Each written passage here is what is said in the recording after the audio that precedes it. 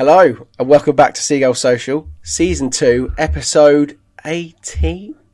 Yeah? Probably. Yeah, 18. Yeah, that sounds about right. 17. It was literally only yesterday, wasn't it? So, should be. Anyway, if you've noticed, Maz isn't here. Where's Maz gone? Where's he gone, This is the second time he hasn't been here, but the first time it will actually go live. Well, hopefully. Last time was a Newcastle pod. We done it with Kendall. And it was a great episode of me and Ryan, even though we were both really, really ill. And we couldn't, basically all of her footage got corrupt, so we couldn't even post it. It's the first episode we actually missed. That was a shame, but hopefully we've got Jack Albion here, if you haven't seen it already. Hello, Jack, welcome. Hello, nice to see you both. This is the one that everyone's been calling for, by the way. Yeah, so all over Twitter. It's been drummed up, so it's been waiting for a big moment like this. So I think we've got a bit of a fitting moment, Jack, haven't we? Yeah, it's like, get Knockout on the pod, get Jack Albion on the pod. They're both in the same conversations normally. Exactly. I'll irritate everybody on the post instead of, on the pod instead of Twitter this time. So. Well, mode on the dance floor. Were you on the dance floor last night, or did you go home after? No, I got home at about 1, I think. I walked back from Portslade Station. It took a long time to walk back. So it's a tough stretch, that bit. It's not really. I think I just had too much to drink. So. Oh, fair enough. I know. Well, that walk to the Garden Bar. It's a long walk. Yeah, no, that is actually a bit of a trek, isn't it? So, and I'm only like two roads along from that. Nobody knows my address, so that's fine. Don't Google search where Garden Bar is. Yeah. Just ignore my address. But yeah, mate, no, it was my good. My mates after the match went to Fatboy Slim, and my friend Godfrey has one of this unbelievable bucket hat, and they actually gave it to Fatboy Slim, and he was DJing with a bucket hat on. So imagine how good that away day was. That was meant to be my away day because I couldn't go yesterday because of COVID. I was livid. That would have been. Oh, are you positive then?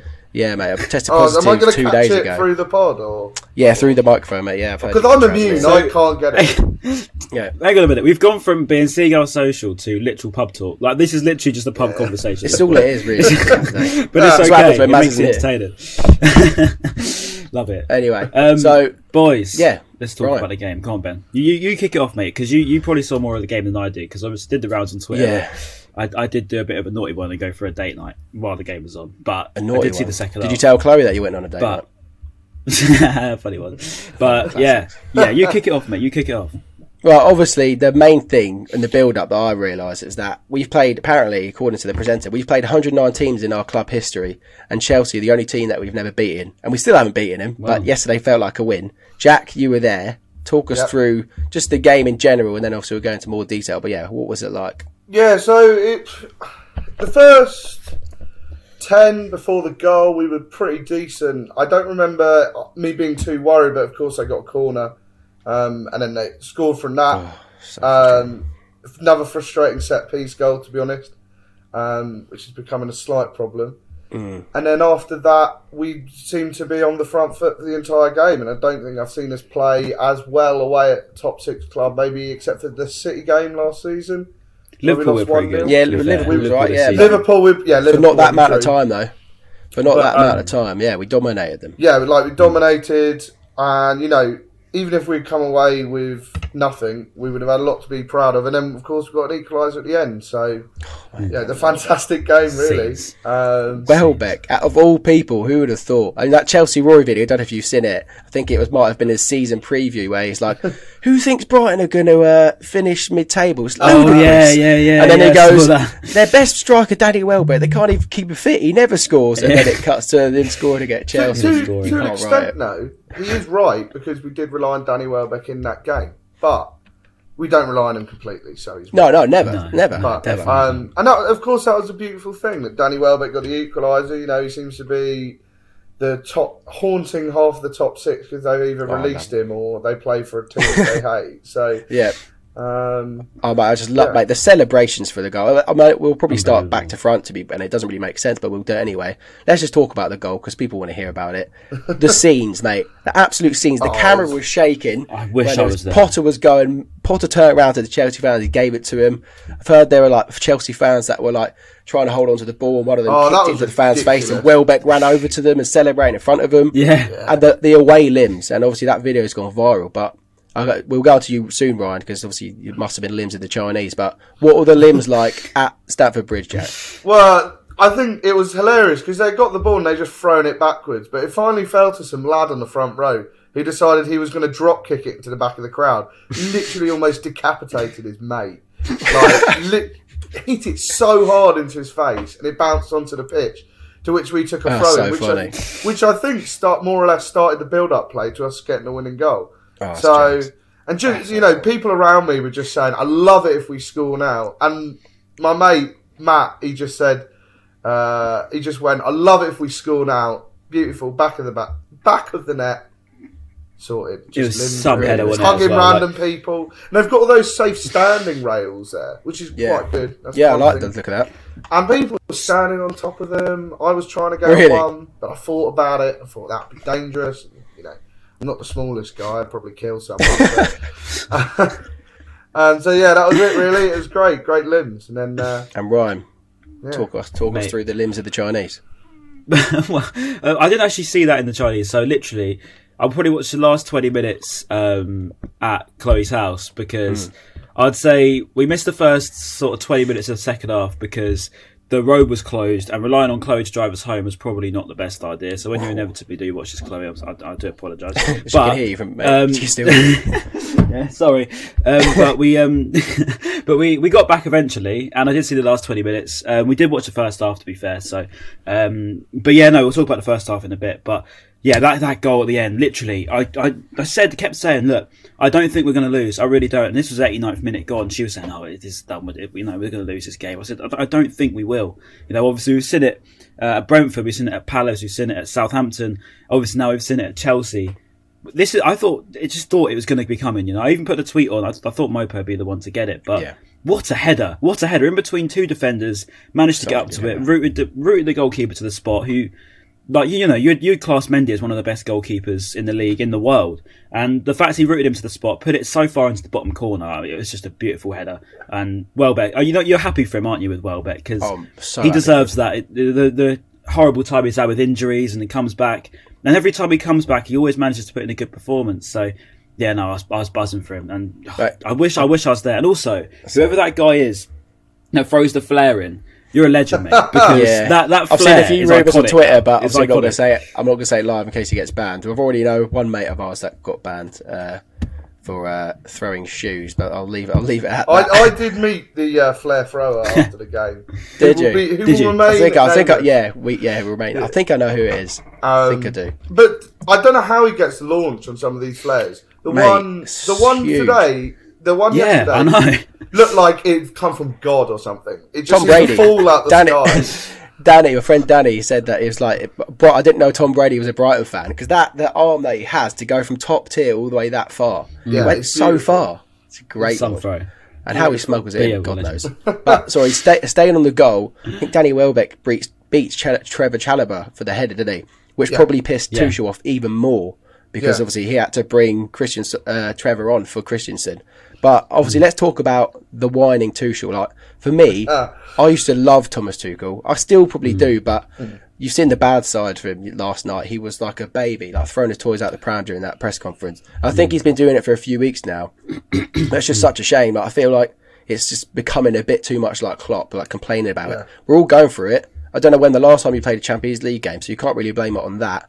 We've all got this fixture congestion. You've got an unbelievable squad to prove it. I saw some guys tweet saying they have 5 Ballon d'Or nominees on the pitch at one point, or something like that. You've got, like, I think, £240 million squad or something. I might be chatting. I think it's 240 million on the bench alone. On the bench, yeah, exactly. It's crazy, and you're still complaining about, about not having the players there. I think even Clive Townsend, who was like wearing a Chelsea shirt on commentary all night, he even said he was like, there are players on the bench and even in reserves that should be starting. I think like Sarr was one of their centre backs that could have come on. So you can't be complaining in that respect. But to be fair to Townsend, he actually really did wrench Chelsea as well and gave credit to us. Because he said, look, they didn't deserve anything. Because I think it was Gus Poyet he was talking to after the game. And he said they didn't do enough to win. And, if they did come away with that win at the end, they'd be saying, we got away with that. Brighton really had us on ropes. And to be fair to him, said, you can't complain. You just got to get on with it. And he said, I can sympathise with the COVID situation because obviously that's Gus said impacting teams. No, this was Andy Townsend. But obviously, and he was a bit Chelsea biased, wasn't he, throughout the game? But he was actually proper saying, he sympathised with the COVID situation because obviously that's impacted clubs in a different way to ever before. You never seen players drop ill this much ever before. But then at the same time, with the injuries, with fixture congestion, you can't complain about it to the level that's being complained about. I get it to a degree. I get the point of, players, they're being stretched. But at the same time, he said, this is what you come to England for. You come here to test yourself in the biggest league in the world, the best, most watched league in the world.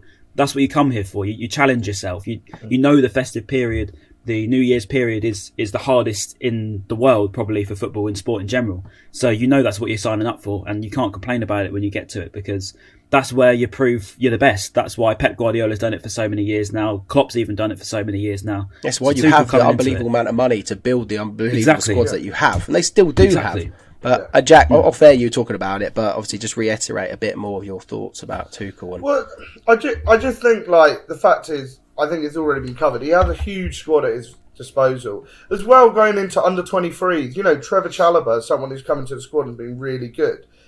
Give an opportunity to these players to get minutes. I thought Trevor Chalobah was very decent. Obviously losing out to Danny Welbeck for the header wasn't great. But other than that, I thought he came on and did really well. You have these squads, you have these under 23s. Give them the opportunity to get some game time. Well, and you think about Chelsea as well. They've got one of the best talented under 23 squads in the world. I mean, we got Tariq Lamptey off them. Absolutely bossed Reece James yesterday. Absolutely bossed pretty much every game he plays anyway.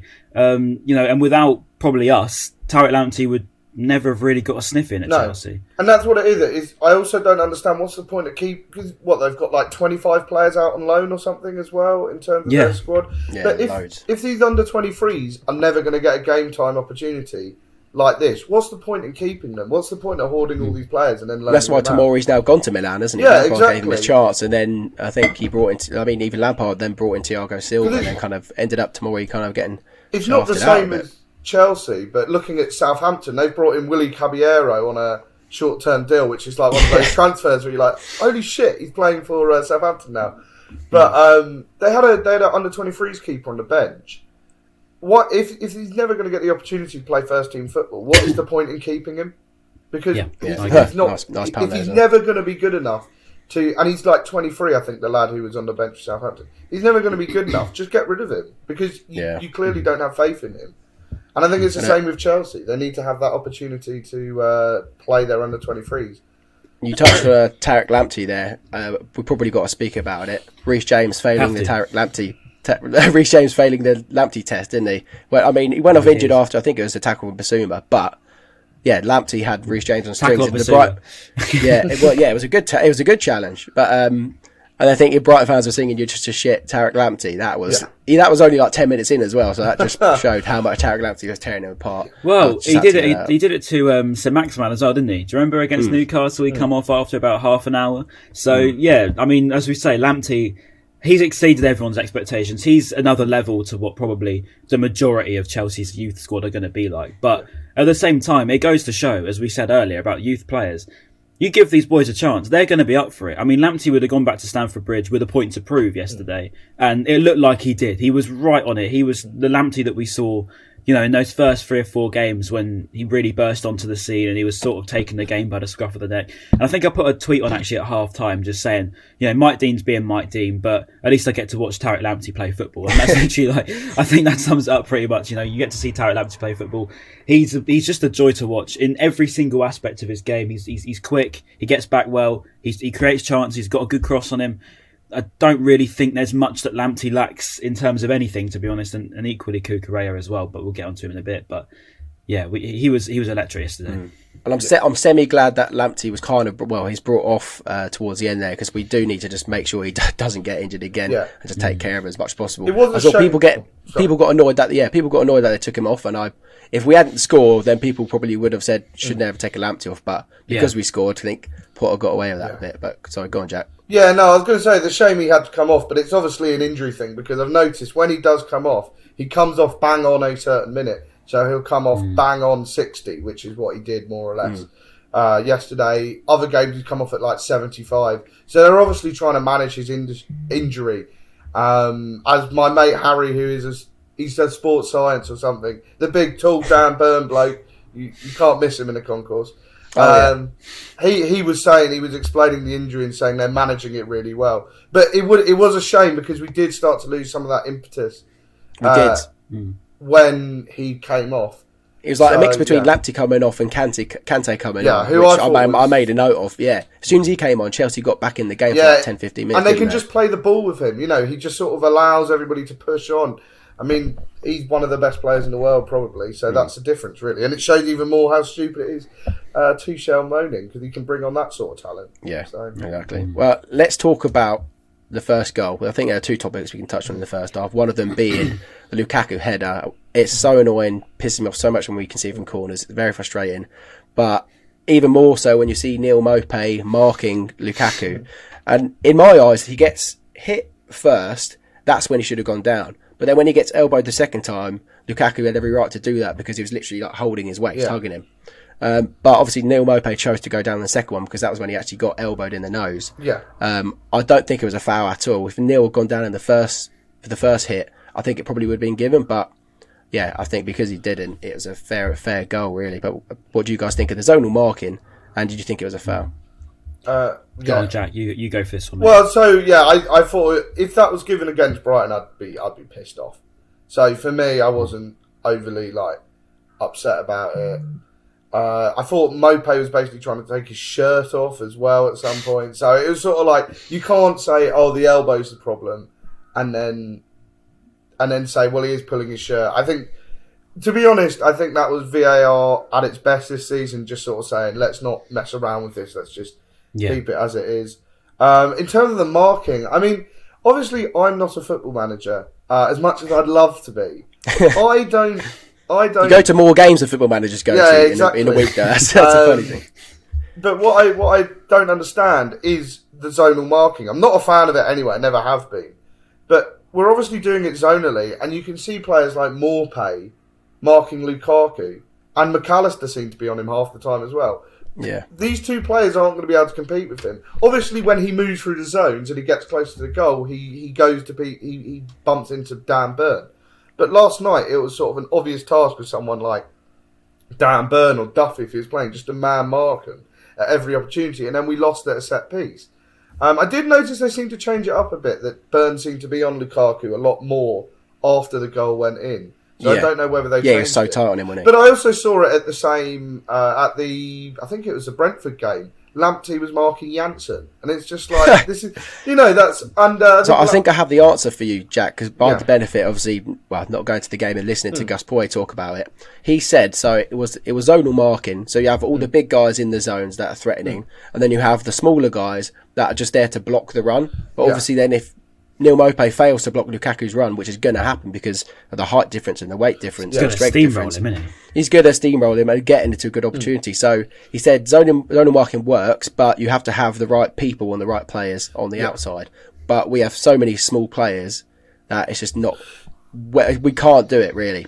To be fair, though, not really. I think with, for example, Lamptey marking Janssen and the really big fella for Wolves. I mean, we didn't concede against Brentford, so I'm being very nitpicky here and complaining about something that didn't really matter. But I can't think who the big fella is. Saiz, I think it is Saiz. Oh, yeah, Romain Saiz, yeah. He's blocking him. But Lamptey works a lot better at it. I suppose it's a different side of zonal marking, in that he does block the run, and he's so quick and he's got a leap on him, that he actually managed to stop Saiz really attacking the ball directly from a corner. He did score, so that also deconstructs that point. But and the same with Janssen. But I think some of the players like Maupay and McAllister, great players, but I don't know whether in that defence. But once again, Potter obviously knows a lot more than I do. So yeah. No, we never say it at the podcast. We know more, mate. That's why we do it. Yeah, we know everything. That's what we're doing it for. We all want to be football players. We get paid to do. But I think he has been on record saying he does a mixture of man marking and zonal. But I think sometimes, this season we've conceded too many from set pieces, which seem to come from the issues of zonal marking. But we'll see. I'm not a fan of it. I think as well that because we only watch Brighton, we only see them concede from set pieces. That I'm sure if you look at the stats, we're nowhere near the worst team at conceding. Yeah. I think we were last season. I don't think we are anymore. I think Leeds are terrible at it. I think they're bottom of the league by far and away on terms of goals conceded by from set pieces. So there's I think our trouble with set pieces as you say, one, we don't have the players for it. Simple as that. As you say, putting McAllister or Maupay on it, it's never going to work, especially against Lukaku. I can't emphasise that enough. Lukaku. He's Lukaku. Where's the logic in that? I mean, we've got a literal powerhouse in finishing, in goal scoring, and everything of being a striker. Lukaku is it. You don't let him have that sort of room. I did watch it back a lot, that goal, because I was just nitpicking that defence so much, because I was just thinking, how on earth has he been able to get through that so easily? And I still can't work out for the life of me what we were actually trying to do to stop that goal from going in, because I think he was in between Moder and Veltman as well as he got towards it. And I don't understand, because Moder had already, I think, 2 players around him as well. And Veltman was obviously worried about someone behind him. Maupay had already lost him and he was on the floor. So by that point, who's actually going to stop Lukaku from scoring? I mean, no one, really. I really, really, really don't understand why we do that. And I think we've been talking about this, and it's funny we mention it, because I was actually looking through the old podcast this morning, and we were literally talking about zonal marking. I think it was even one of our podcast titles, and we were moaning about it then, and that was all the way back in January at the beginning of the year, and yet here we are nearly in January 2022 talking about the exact same stuff as why do we try and do zonal marking, particularly against players and teams as good as Lukaku and Chelsea. I don't know. I think there needs to be a way of, we always talked about Potter's plan B. Surely there's got to be a plan B defensively, because, as you say, stats-wise, maybe we're not the worst this season. I actually don't know that. But definitely last season, we were down there with one of the worst. I think, as you say, Leeds were down there. We were right down. I think we were bottom 2, bottom 3, worst in the league defensively from set pieces. Why do we bother? What do we do it for? I don't understand it for the life of me. Yeah, well, at least what we could say, looking on the bright side, is we are improving, because we're not at the bottom. And I think all the other teams have got worse. I don't know. Mid-game, it seemed to change something, like maybe Burn had been told to stick on him, and Burn was fantastic last night. We can talk about it. Yeah, we'll move on again. Burn, Unsung hero. Outside of set piece situations, just on the pitch, I don't know how Lukaku got man of the match on Amazon Prime. Did they change it? Because I think he was like, did they change basically it? he said that was literally just before we'd scored, I think, wasn't it? Maybe. Okay. I think they're fan voted as well, isn't they? Or is that the Premier League app? I don't even know. Because Premier League the commentator was like, Lukaku man of the match, and then he was saying but then they had the highlight on thing saying Lukaku man of the match, and then he never actually changed it, because he was saying Basuma should have got it as well. So I thought he was very good. Basuma, he was all over the place. My man of the match, nobody else agreed with, which was Cucurella. I just thought he was quality again. Yeah, he saved us multiple times in that game, especially when Kante came on. They did start to attack a bit, but Dan Burn was just like he was taking nothing from him. We're doing very well at the second balls as well. What I've really got from Dan Burn, and probably in the last few weeks, he's so composed now, and we would not have said that last season. Everyone last season. I'm not calling out Dan Burn, because I understand he's playing in the wrong position. He's playing left wing back against Adama Traore. It was a mismatch, but overall, I think he always looked like he had a mistake in him. He always looked a bit clumsy, a bit scared of having the ball to his feet. I know that's going to be a confidence thing, but this season he's just been so colossal, and he looks so composed, and he never really looks like he's going to cause a problem. And that's without Lewis Dunk or Adam Webster next to him. And I think it's got to be credit to him, really, for picking himself back up. And as I said I think it was probably about 2 or 3 podcasts ago now, it's credit to Potter, and he's had a whole career at Brighton now of proving people wrong. And me included. I'm not saying anything. I can't go and say, I'm saying this and that, and I wasn't guilty of it too. He's proven everyone wrong with Solly March, left wing back last season, with Dan Burn overall as a footballer. I don't even know. Leandro Trossard this season, another one he's proved Pascal wrong. Him Gross, himself, he was, when Pascal Gross. On the end of Houghton era, everyone was like, Pascal out, he's finished, but exactly. He's had an unbelievable. And I was one of those people. I put the tweet on last August saying I think Pascal Gross has passed it. Look at him now. Well, not so much now, but look at him for the past year. And again, it's another case of Graham Potter seeming to get the best out of these players that perhaps fans write off a bit too quickly. Neil Maupay, another one, particularly in the last few weeks. Maupay, I think he's really won the hearts over of Brighton fans. Probably his away goals already. And now he's finally got a song that people sing consistently, and that makes me sad. He's finally got a song. But little things like that just get that sort of connection back to the players. I mean, we always look back on. We've said it a lot on here. We always look back on the Championship days as the time where we really had like that close fan to player connection, fan to club connection was like probably at its strongest. this season we had a bit of a dip down, but now we've seemed to get a bit more chance out, and I think chance are a big thing towards sort of, but that's helped 100%. that's definitely been helped by these last gasp away days. I mean, we've probably had some of the best away days this season I've ever been to.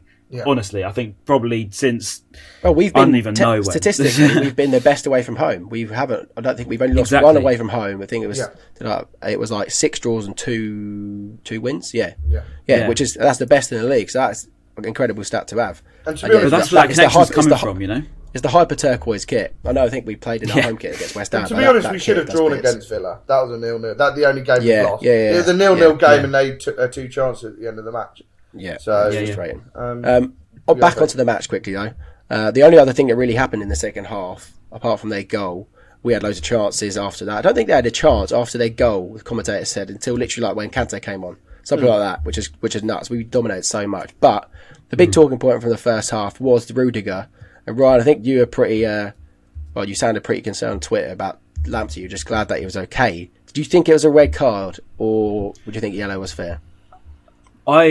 See, I was in a Chinese at this point, and I wasn't sure at first. At first, I said, "My God, that's a yellow card at least." But then when I watched it back, it looked like he flew in 2-footed. I mean, I don't think he had any part of his body on the ground when he went into that challenge. And by the letter of the law, as far as I'm concerned, that's a red card, right? And I'm pretty sure if that was the other way round and Lamptey went in flying off the ground against Rudiger, he would have made more of a meal of it as well. Didn't Hollybass get bigger sent players. off against Brighton on away, like when we beat him 3-0?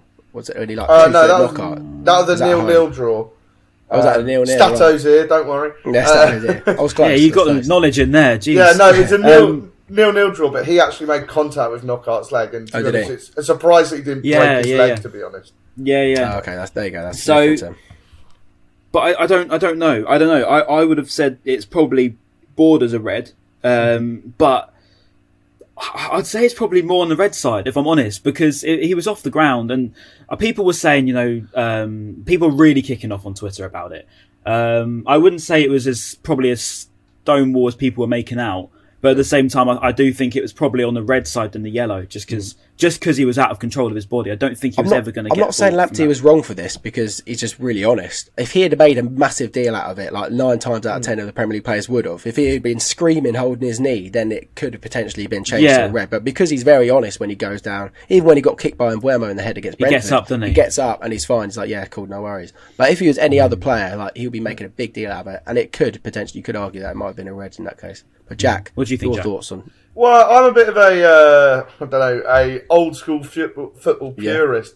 So for me, if he doesn't make contact, I don't With the always player, think yeah. it's a red card. I think you're right though. Looking back at it, at the time, because it was up the other end of the pitch, the away stand, it just looked like a coming together. Really, it was definitely a foul for sure, and probably a yellow because he just took him out, but.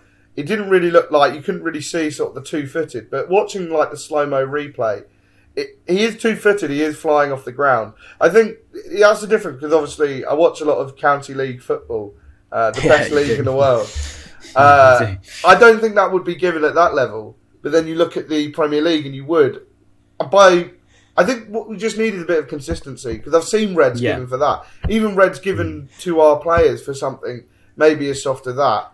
Even less than that, to be honest. Yeah, for less than that. And I do think you're probably right in that change the situation round, and that could have been a red card for Lamptey. I think that's all I want to see with referees in the Premier League. Obviously, you can't compare refereeing a game which is like in a park, in a quagmire of mud, to the Premier League.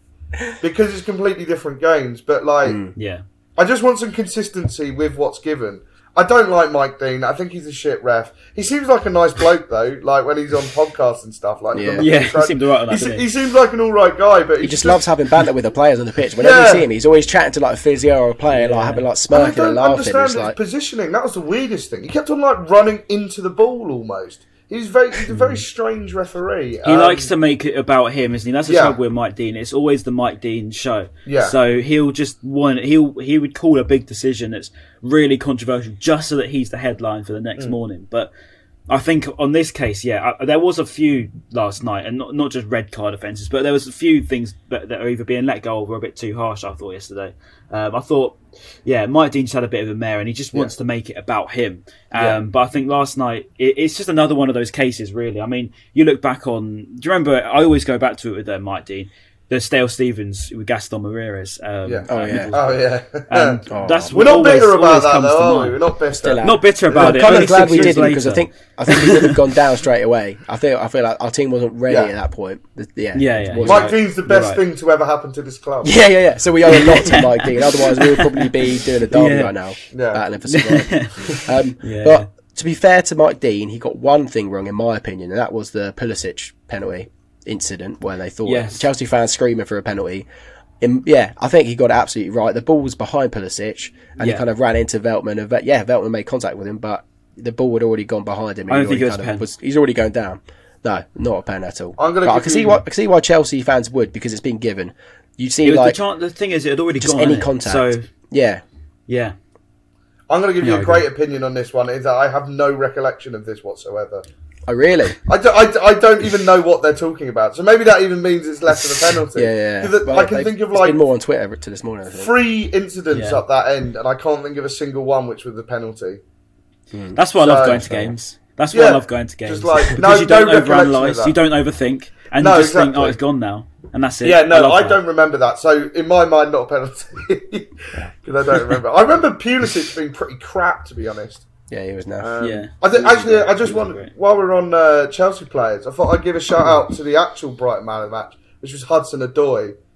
For Brighton. I've seen a lot about this. I must have missed this. Was he rubbish or something? He was so bad. Like, just seemed to lose the ball every time. Every time he seemed to drive forward. He seemed to be playing like all over the place as well. I think he started. He's at left wing back at one point. Yeah, he started at left wing back, and he was just like.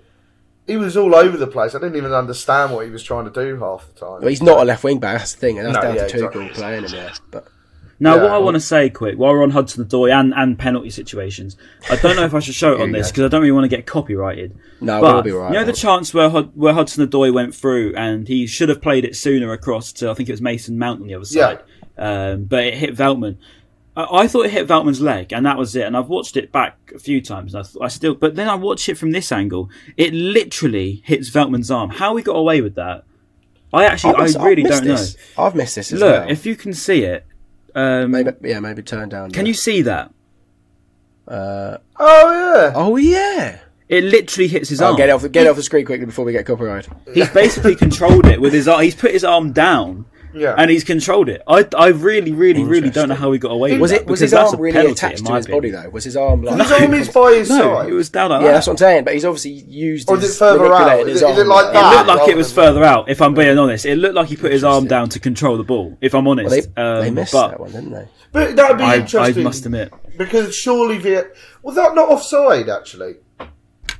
No, I didn't. No, I don't think it was, because Hudson-Odoi come from his own half, didn't he? Yeah. So, but that was another opportunity where Hudson-Odoi was terrible, because if he plays the right ball there, he puts in Mason Mount and they win 2-0. So, or 2-1 probably. Right. We would have got one back, I think. I think we got to talk about the best player on the pitch. So my friend Brett, that you know, Jack, as well. Yeah. This is like the 55th minute. He was like, Bissouma's the best player on the pitch, and it was weird because he was right. Like, we were playing Chelsea at Stamford Bridge, and the best player on the pitch was Yves Bissouma, a Brighton player. Yeah, he was fantastic. He bossed that midfield. That picture of him like having like Kovacic, Jorginho, and someone else in a headlock, mate. That was perfect. Summed it up brilliantly. He ran the show last night. Yeah, he was so fantastic. Good. Yeah, no, so good. He was brilliant. Like every time the ball went into midfield, he was getting the ball, driving forward. I think I forget sometimes how quick he is.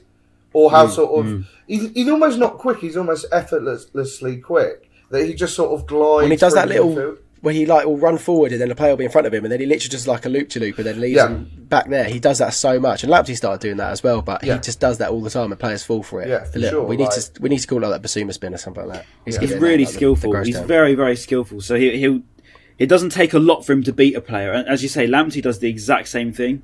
It seems to be something that, because as you say, a bit of pace. All you've got to do is body feint, and that's it. You can get away from the situation. Lallana's different class in that because I see a lot of people slate Lallana. I Even do, last yeah. night, people were slate. I really, really, really, really don't understand see it. it. I don't get it. And whenever I watch him, I think he's so classy. His shooting And while we're on ability, Yeah, you can Yeah, maybe not that. he's a terrible Maybe not finisher. that. What Yeah, he is doing so in finishing good. training, I don't know. Someone needs to teach him how he to doesn't shoot. turn up for finishing training, mate. Everything else, 10 out he's of already the 10. golf course of Jason Steele at that point. He doesn't Yeah. do finishing training. Yeah, I agree. I don't know. But what I was going to say about Lallana, just quick. I can't remember who it was against, but it was a situation where it looks like he should never be able to get the ball and get out of that situation. But I think he had like 2 players on him. Just knocks it onto the back of his heel and then just spins out of the situation. And that's something that seems to be that our midfielders do now. And maybe it's something that they've practiced, and because I think Moda's even started trying to do it. It's just something that they try and do, spin out of situations because it works. We've got plenty of skill in amongst our squad. And as you say, Basuma, he definitely ran the show last night. He was at his best, to say the least. I think it's probably the best since he was out of the squad a few weeks ago. No, definitely. We will miss him if he goes in the summer. Jack, do you reckon he will finally go in the summer? I don't know. Even in January, I don't think he'll go in January. Because of the Africa Cup of Nations. Yeah, and apparently he won't take that call up because he fell out with the manager. Apparently he wants to do something. 'Cause if he doesn't play for Mali I saw this on Twitter, so it could just be made up crap. But apparently if he doesn't play for Mali for 4 years, he can change nationality. I don't know how. What does he want to change to then? To Ivory Coast, where he actually was born. Weirdly. Oh, that would be good for him. To be fair. So I think he's fallen out. Him and Zaha on the same team. Yeah, that could be interesting. Oh yeah, true. I think he's fallen out as a manager. So, and he gets quite annoyed that the manager keeps on calling him up, even though he's got no interest of playing. Yeah, he hasn't really made appearances for them. I don't really understand what it's all about, to be honest. Like he just keeps on calling him up. So, I don't think he'll go. So. That would be a blessing for us if he does. Yeah, but then that might mean if he doesn't, then people will be picking at him for Jan. I've heard so many rumours about Liverpool before the whole Basuma thing happened a few months ago. There was like pretty much a conversation that was happening between Brighton and Liverpool about signing him. And I think what happened, obviously, that night, we still haven't heard the results from it. Apparently, that's kind of called off the deal now. But he was meant to be going to Liverpool in Jan. There was the rumour. So I think end of the season for sure somebody will get him. I think January, I really can't see us selling in January. I really can't see it.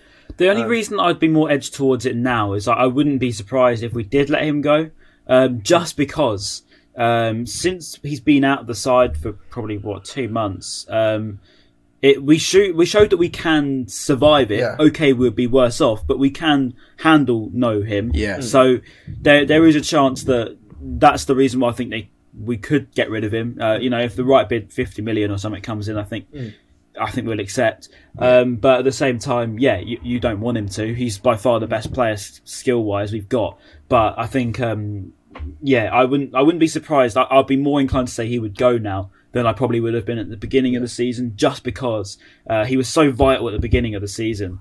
Whereas we've been able to sort of adapt without him since. Wepu obviously got signed, Lallana, Moda. I think we are okay without him. It's interesting though, because a lot was made that we weren't winning games as soon as he went out the side, because obviously I think the last game he played before he went out the side was Leicester, and then we didn't win until Boxing Day.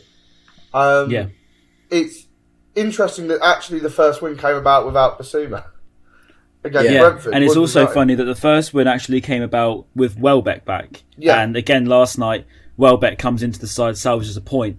And I put a tweet on this morning. It's undeniable that he makes our attack so much better, Danny Welbeck. So much better. He's so quick as well. I forget. He's very quick. I forget how quick he is. Yeah, considering he's been riddled with injuries his whole career, he's actually got quite a bit of pace to him. But Danny Welbeck is, honestly, I don't understand the people that give him stick. Apart from the injury-wise, he is genuinely a very, very good player. He's got the talent and experience to make our attack so much better. And Neil Maupay does it himself anyway. But when them two are playing together and they're both fit and firing, they're very, very good. And genuinely, last night, Danny Welbeck comes onto the pitch and again helps us out. I think since he's joined Brighton, he's had his best goal scoring run or something like that since he was at Arsenal, since he was at Man United. I think one of it's those since two. Man United, because he got 20 in a season. Since Man United, wasn't it? Yeah. So I think at United he got 20 in a season. So I'd imagine it's since then because he never really scored for Arsenal that much. No, he didn't, did he? And he got injured a lot at Arsenal. That's where he sort of made a bit of a meme of himself. Yeah. Whereas that almost seems to be a thing in itself. People go to Arsenal and make a meme of themselves. That just seems to be how it works. But, you go back to his United days where he last played his best football under Sir Alex, comes to Brighton. He's obviously been to Watford and Arsenal in between that. Comes to Brighton, plays under Potter, and he's playing his best football since he was under Alex Ferguson. I mean, if that doesn't say a lot about Brighton and Graham Potter, I don't really know what does. But people don't understand. He scored at the Bernabeu. Right, it's unbelievable. It's unreal. Yeah. Unbelievable. And we've got him. But, I don't know if there's any more points to touch on the game, really. We talked about Tuchel complaining, and the Welbeck props, Dan Burn props, Basuma props, Potter props, away limbs props, so many props. Oh, I want to do a McAllister one, because I really like McAllister. Oh, yeah. I don't know why I've become obsessed with McAllister. I got a McAllister shirt as well for Christmas. So, have you? Yeah. Love that. The funny one, I went into the club shop in town and went and got a Dan Burn shirt on the away shirt. And they said you're the first person to ever come into this shop and ask for a Dan Burn shirt. That's the best quote of this whole podcast. I'm sorry. They should have given you that for free. They should have got Dan Burn to do the pressing for me. That's so funny. That's actually the third time that's happened to me. I got that red away shirt the year we went up with Sidwell on the back, and they said you're the first person to buy a Sidwell. Or I think they didn't say you're the first person. They said, "Oh, I've never done a Sidwell one," and someone said I've never done a Bong one as well. So I'm surprised with the Bong one. I'm surprised I know. It's just funny, isn't it? His name's Bong. Yeah. What's not to enjoy there? But no, McAllister. I thought every time we play well attacking, he's part of it. He's part of the side. He's obviously he can't, and he was an obvious person to come off when Welbeck came on because he's a bit of a luxury player in that he doesn't really offer that much defensively. That's not a bad thing. I thought he did fine, but I just think he's really coming on, and hopefully he gets a good run of games after the new year because I really rate him, and I think he could be a real gem, especially if we are a lot less defensive in games against people like Brentford. God, I'm saying a teams like Brentford thing there. I mean, no offence. Yeah, there. You are. But the teams where we can be more on the front foot. Basically anybody outside the top six. Other than you looking at City, you can't play in there because he did do well there last season, but. And I think he should be a good one for the new year. I think really. He's got a very good way of just creating space for himself, and he makes it look very. And that's a sign of a world class talented player. I'm not saying he is a world class talented player. I'm just saying it's a sign of one. But it is something that Jack Grealish I really really liked in him and Kevin De Bruyne as well. Two players that can just create space out of nothing. They can just roam around the pitch. They don't necessarily have to run around and be the most lively player on the pitch, but they just sort of walk around, they stroll around, make their own space, and then create a chance. And that's what McAllister has. He gets the ball, he creates a bit of space, drops a shoulder, and then there's a chance on. And I think with Welbeck in the side, a bit more pace up front, Trossard as well, that's where our attack can really be helped because, we're talking two players there in Welbeck and McAllister who haven't really been able to play too much this season. Yeah. When they do, they are, as I say, undeniably two of our best attacking players that we have at the club. And I agree. I think 2022 is going to be the year that McAllister really, hopefully, gets a bit of a break. Well, it's been coming. It's been every year. It's been coming. It's definitely been coming. It really has. But but I said on the last podcast, it seems like he's got more sort of attributes to his game now. Whereas when we first signed him, he was quite like a bit of a flary South American. Yeah. Now he seems to be able to track back a little bit more, put in some challenges. He's very good at adapt pressure to the English game as well. He's very good, off the ball, chasing players around. Like he wants to win it back and then start making space for himself. Exactly, and that's their big attributes in the English game. So it seems like he's really coming on now. Hopefully next year's the year he really gets to break out. Well, let's talk about Everton because hopefully he'll be playing against Everton and hopefully Danny Welbeck will be playing. That would be good to see them both starting again. But I'll probably start on the Everton one. I'm pretty confident. I think they're pretty out of form. They're shouting at their manager. I think against Palace when they lost 3-1, they were saying just a fat Spanish waiter, all that, the classics. And then even it must be a Crystal Palace thing because then even the Norwich fans were chanting at Billy Gilmore, telling him to F off back to Chelsea, which outrageous. But we won't get onto that because that'll take ages for ranting about that. But I'm quite confident about Everton. Like I said, they're a pretty poor run of form. Only got that result against Arsenal, but since then I'm looking at their recent results. last win they got. Oh my god, this actually keeps going. Oh my god, I think September 25th against Norwich. Was that their last win? Really? I'm looking. Yeah. No, sorry. Wow. Other than Arsenal, my bad. Other than Arsenal on the 6th Arsenal. of December. Yeah. So 2 wins since the 25th of September, which is nuts. That's almost Brighton and Albion That's format. crazy. So yeah, on that note, I'm confident. How are you boys feeling? Jack, I'll start with you. Yeah, I mean, I think I'm going to be one of about 10 in the away end. 10 people, yeah. I don't think we sold many tickets, but that is because of just the situation of the world at the moment. I don't think people want to commit to like train. I think they tickets. released the tickets, didn't they? Like in between Man United and in Yeah. such short space of Yeah. time, and people just. It's probably didn't have also, enough you money. know, once again we've been screwed over by the TV. We've got a shit time. We've got like the 2 o'clock 2 o'clock, Sunday yeah. kickoff, which is bad. And but yeah, I think it's a team that we never seem to beat though away. Yeah, I don't. especially Goodison. I can't. I think I can only since we've come up. I can only remember one goal we scored there, which Mope, wasn't it? no, it Basuma's was. volley. Oh no, Basuma. yeah, I forgot about that last season. That was Mope like 4-2, Basuma. wasn't it? Yeah, We no, lost like Dunk 4-2, yeah. also scored up there from a header in the second Houghton Yes, season. yeah. He also got sent off that game, I think. But Yeah. we We used to struggle because it was Richarlison and Calvert-Lewin. I remember that one where Dunk scored when he got sent off. I didn't understand why I was getting sent off because I was 5 minutes late into the ground. And he got booked in the first 5 minutes and then got the second yellow. Right. And I was like, why is he walking off the pitch? But yeah, I don't know. It's somewhere we struggled to go to for some reason. Yeah, But but that's the past. Yeah. It And doesn't- Chelsea- it doesn't really matter. Chelsea, that was our first ever goal against Chelsea at Stamford Exactly. Bridge. Stamford Bridge, yeah. We have Yeah. scored at Stamford And- Bridge before, but in the 1910 Community Shield. Which we And won. that's knowledge right there. Yeah. But also, it's the first win we got on Boxing Day in 11 Yeah, months, exactly. I think. So, think because obviously we 2005? haven't played on Boxing Day. Yeah, it was something Yeah, ridiculous. I like don't that. remember that exactly. I know it was 2005. I think Yeah. I think no, I remember it was 2000. Bloody hell! I need to get to life. It was 2005. It was a 1-0 win against QPR. Look at that. Ian Holloway was manager for QPR, and he wasn't very happy Brilliant. about that. That's astounded me that I knew that. That's But what yeah, you we wanted, are isn't it? breaking records at the moment. So records are there to be broken, and that's what I always think. As And- much as like last night, my friends were saying, "Oh, we've never even scored here," and I'm saying, "Yeah, but they are there to be broken."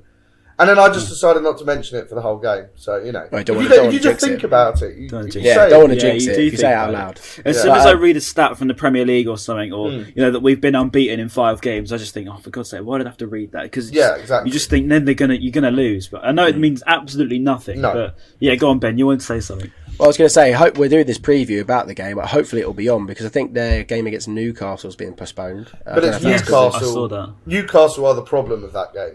Is so it? Okay, Newcastle well, are that the fills me with a bit more hope. But that's another thing that I'm annoyed about. Here we go. That they're calling off the game for COVID and injuries. Yeah, that's stupid. I agree. Oh, yeah, I yeah, I've really just agree read with that. It's so stupid. Because St Maximan and Wilson get injured. Oh, that's a surprise. They call off the game when their 2 best players get injured. I'll I probably, don't agree I'll probably with get that cancelled at for all. this, but that's that new money that they've got just given to the Yeah, Premier and when they League to play get it Everton, cancelled. they could have spent millions by the time they play Yeah. Everton again. So for Exactly. me, I don't agree with that a lot. But No. That's a good point, actually. I get the COVID thing. I agree with what Townsend said last night. The COVID thing, sympathise with clubs on that because obviously it's out of the blue. People don't really know how to react to it. It's all very new still. Even though it's been going on 2 years, it's still very new. But with injuries, you got to play through it. That's what you're there for. You're there to struggle through the injuries of festive period and the hectic schedule that is. We've already ranted about it. I'm not going to go on to it again. But yeah, I agree. It's ridiculous. But just before I talk about... in fact, you know what? I'll talk about Everton first. I'll mention that Yeah, after. get Everton, yeah. Get Everton sorted. So, Everton-wise, let's think. I'm thinking back to Everton. We got beaten 2-0 at home, didn't we? Back in August. So, they really beat us in that game. Yeah, as that well. was when That I think that was when they were at convincing- their peak, wasn't it? yeah. Yeah, they were Damari like top of the Gray league, saying they're was- going to win the league and stuff. Damari Yeah. Gray was firing. Yeah. Rafa Benitez's song was being sung for probably the only month in his Everton career. Yeah. So yeah, I must admit, I think we should be okay based on now, but you still have that in the back of your head that, we do struggle against Everton, always. And Rafa seems to have it in to beat us as well. He always, Newcastle always seem to get one over us as well. So, he's a world-class manager on his day. But, as I say, records are there to be broken, past the past, and I'm going to say 1-0, and I think it's going to be Neil Maupay. I'm going to say a 1-0 win. He's going to steal it again, and we're going to take one away. We're going to draw 1-1, and they're going to score early. And then we're going to score a last-minute goal. We'll dominate. If we do that for the rest of the season, I couldn't give a shit. If we stay up and finish 17th and just drawing 1-1 every single away game to the end of the season with last-minute goals, but that suits us because it's enjoyment, isn't it? Yeah. It's enjoyment. I'm aiming for the top half of the table now. I think that's the motivation there, isn't it? And then for me, score prediction-wise, I'm confident. Form-wise, they're out of form. We're looking bang up for it. I reckon 2-0 Brighton. I'm feeling it. Yeah. Okay. A solid defensive display again. Yeah, I hope obviously, right, if we don't concede from a set piece, but I think as long as March isn't marking like Richarlison or something. March, what? As long as Maupay isn't marking Richarlison, then we should be all right. Yeah. Just no more zonal marking, and we should be okay. But what I want to talk about just before we sign off the pod, because obviously this is going to be the last podcast of 2021. Oh yeah. Yes, this is going to be the last podcast of 2021. So I actually looked back on our last podcast of 2020 saying, and I think it was with Joel Bayer, and we were saying, I think it's hopefully 2021 can be a better year. And it definitely has been a better year by a mile. Absolutely better than last year. So here's some stats thanks to our boy Liam Tharm on Albion Analytics. Get your pen and paper, Jack. Yeah, I've got to write these ones down. Of Brighton in the Premier League in 2021, 40 games played, won 12, draw 15, and lost 12, which is pretty good going, really, as a club like Brighton. 39 goals scored and 39 conceded. Whether you take that as a positive in terms of goals conceded, 39, but it's not even a goal a game, which is very impressive by our standards. Really, really improved defensively. No mistaking since. And it makes sense though. 39 goals scored and 39 conceded. That's literally the draw specialist. All things balanced. That's a draw. Yeah, exactly.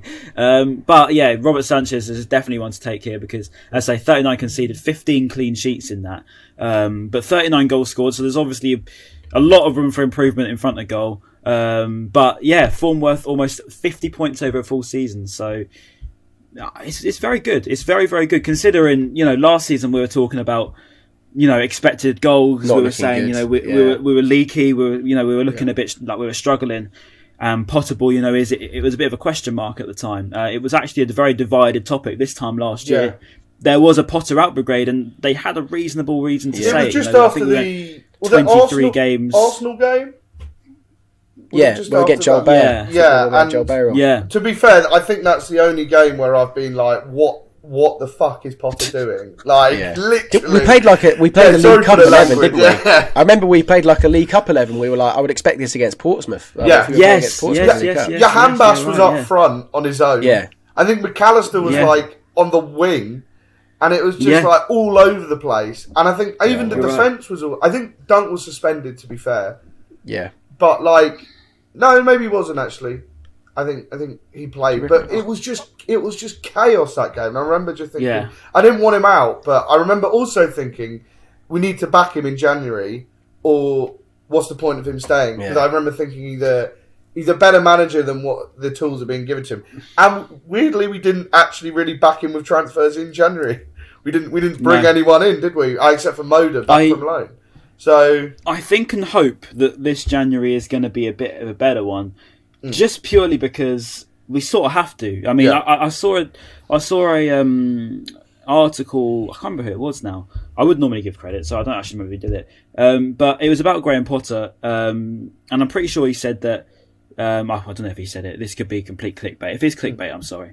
But he so called said that due to COVID, they're looking to try and get some more players in, which.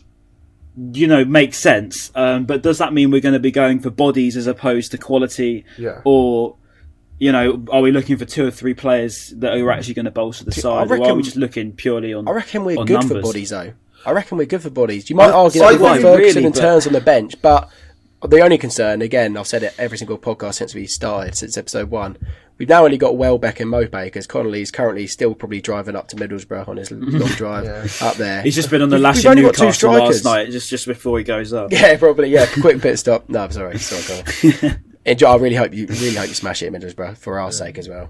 I just think, insanity. we're going to be so insanity. I think we're going to be so screwed if we just have Welbeck and Mope. Yeah, I know think- if they yeah, I obviously agree. if they both stay fit, then fine. But Which, can I Realistically, just say, they're by not. the way, we're not saying that Mope or Welbeck are bad players. We are No. purely just saying, on the basis that Welbeck's injured a lot, and that's not an unreasonable thing to say. And Mope, although he's a good player, on his own, he is better with a partner. It is very, very, very clear to see. and Evan You put Welbeck Ferguson's on the pitch, 16, he's way 17 better. years old. Yeah. That you could. Which Yeah, you can't be obviously relying on a kid. We said that we wanted to see him when we played. Who was it? When we played Wolves, we should have brought him on because we didn't have Welbeck available. But that's because we didn't have Welbeck available. Exactly. And Ferguson yeah. finished his GCSEs during a global pandemic. Like, we can't be having him to be relying on, you know? So, I agree. I think- Hopefully, Yeah, I was just Go on, going to Jack. say, I think, in terms of bodies, where you say we've got enough bodies, I think we've got enough bodies everywhere else on the pitch except up front because we only Yeah. have two strikers. I wouldn't be against bringing in someone from who maybe because I don't think we necessarily Don't need say that. Dominic Solanke. No, well, I stand by. Dominic Solanke. He's also got a great song, so. Does he? What is it? It's to What's I his think song? I can't remember the song. I think someone said it's Disturbia by Rihanna, but it's like dee dom Solanke. When I went to when I went to Fulham Bournemouth the other week, Oh, for God's sake. it sounded so good. But I do think dom Solanke. Yeah, there you go. Oh, I like that. I like it's that. good. It's good. Yeah, Sign him that's up. actually good. Sign him up. Yeah, Get him now. but I think we just need Get him in. a striker to replace Connolly. Whatever Connolly did, he did something. That we just need someone, not necessarily that silver bullet, sort of like a Diaz or something. I'd like Diaz, to be fair. Even Solanke's scored 20 goals anyway before everybody starts taking a piss. Yeah, no, on he is him, having a which good is season. Jack, He's having a Jack, good what's season. your take on Eddie Nketiah, mate? That's what I Oh, wanna know. Eddie Nketiah, because I went to Arsenal Sunderland in the Yes, stadium. you went to under 23s as well, didn't you, Arsenal? Yeah, I did. I went Because you to. said, "Am I going?" I couldn't make it. Oh I yeah, that remember. was like back in October, I think. I've been. Yeah, it was a while ago. I think that was game number 83 of the season or something ridiculous like that. And I only got those tickets were a tenner. I got it from my boss, who's a Arsenal fan, and he said everybody's got COVID, so you can go. And I was like one of about 20 people in the stadium. It was emptier than ours, but Nketiah is good, but it was League One Sunderland. what I It was a said, great yeah. hat trick, but I don't know. I'm still not 100% sure what he would bring over Connolly. I think he would bring more than Connolly to the party. But I can't see him because he scored something like 5 league goals in the last 2 years or something, which is exactly the same as a certain Mr. Connolly. So Minutes wise, though, it'd be interesting to see minutes. yeah, I wouldn't mind him, but I think that's probably a lot different. I wouldn't mind somebody. I'm trying to think of the option. I would just take someone from abroad who I think I think we just need to take a risk on someone. We need to look at someone in like the sort of.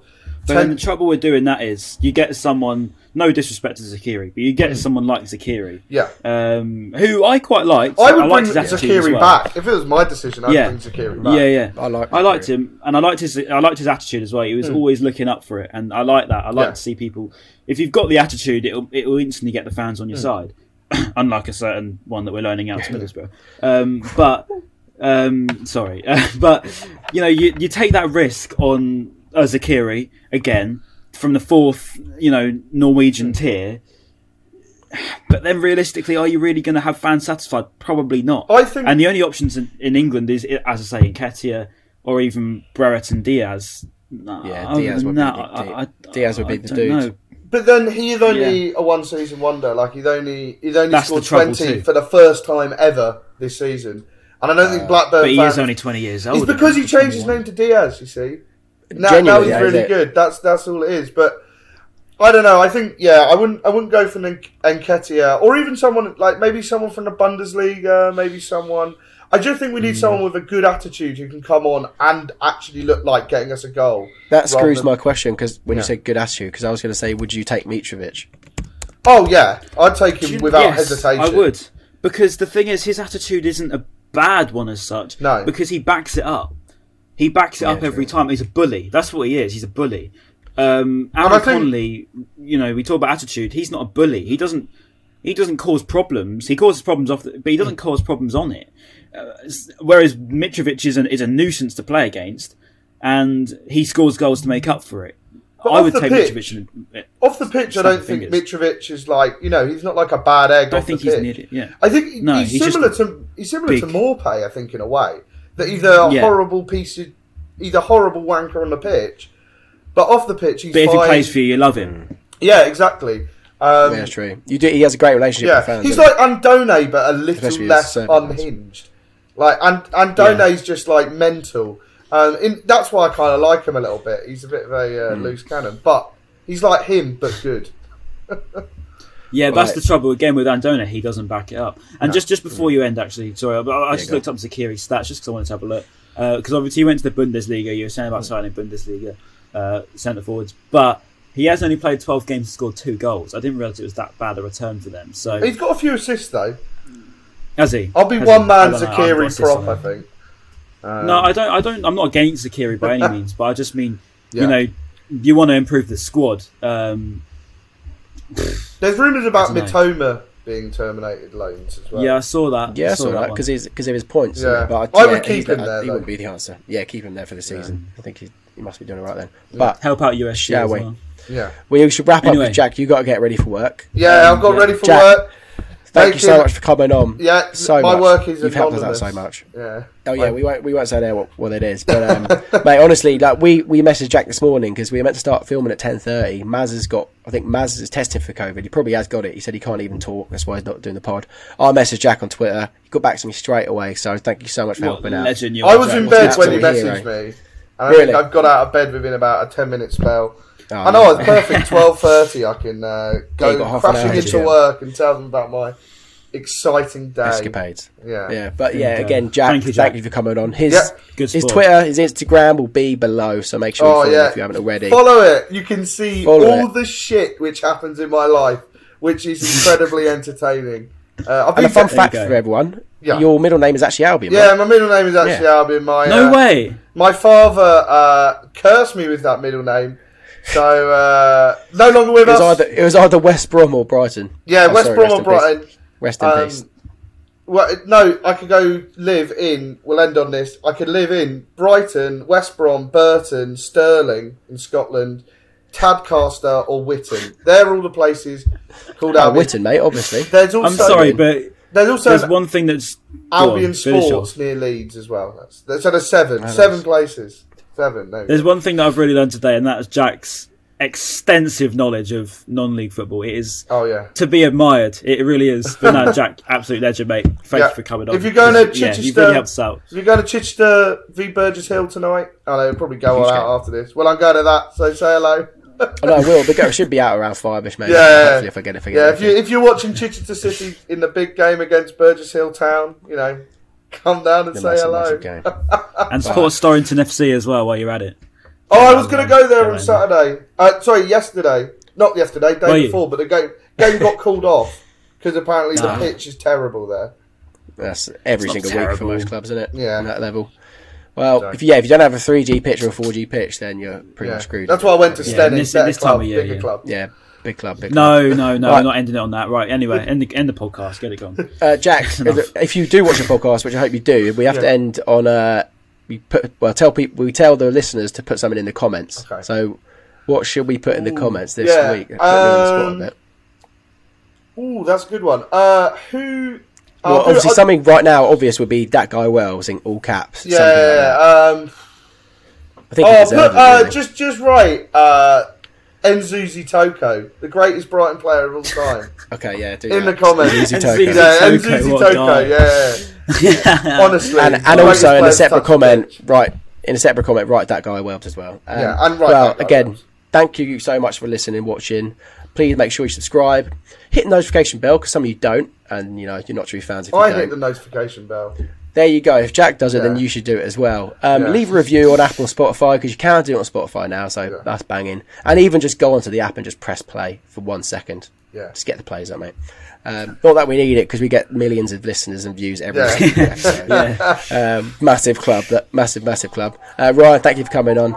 Jack, thank you for coming on. And I hope you all have a fantastic new year. And NYE. Peace.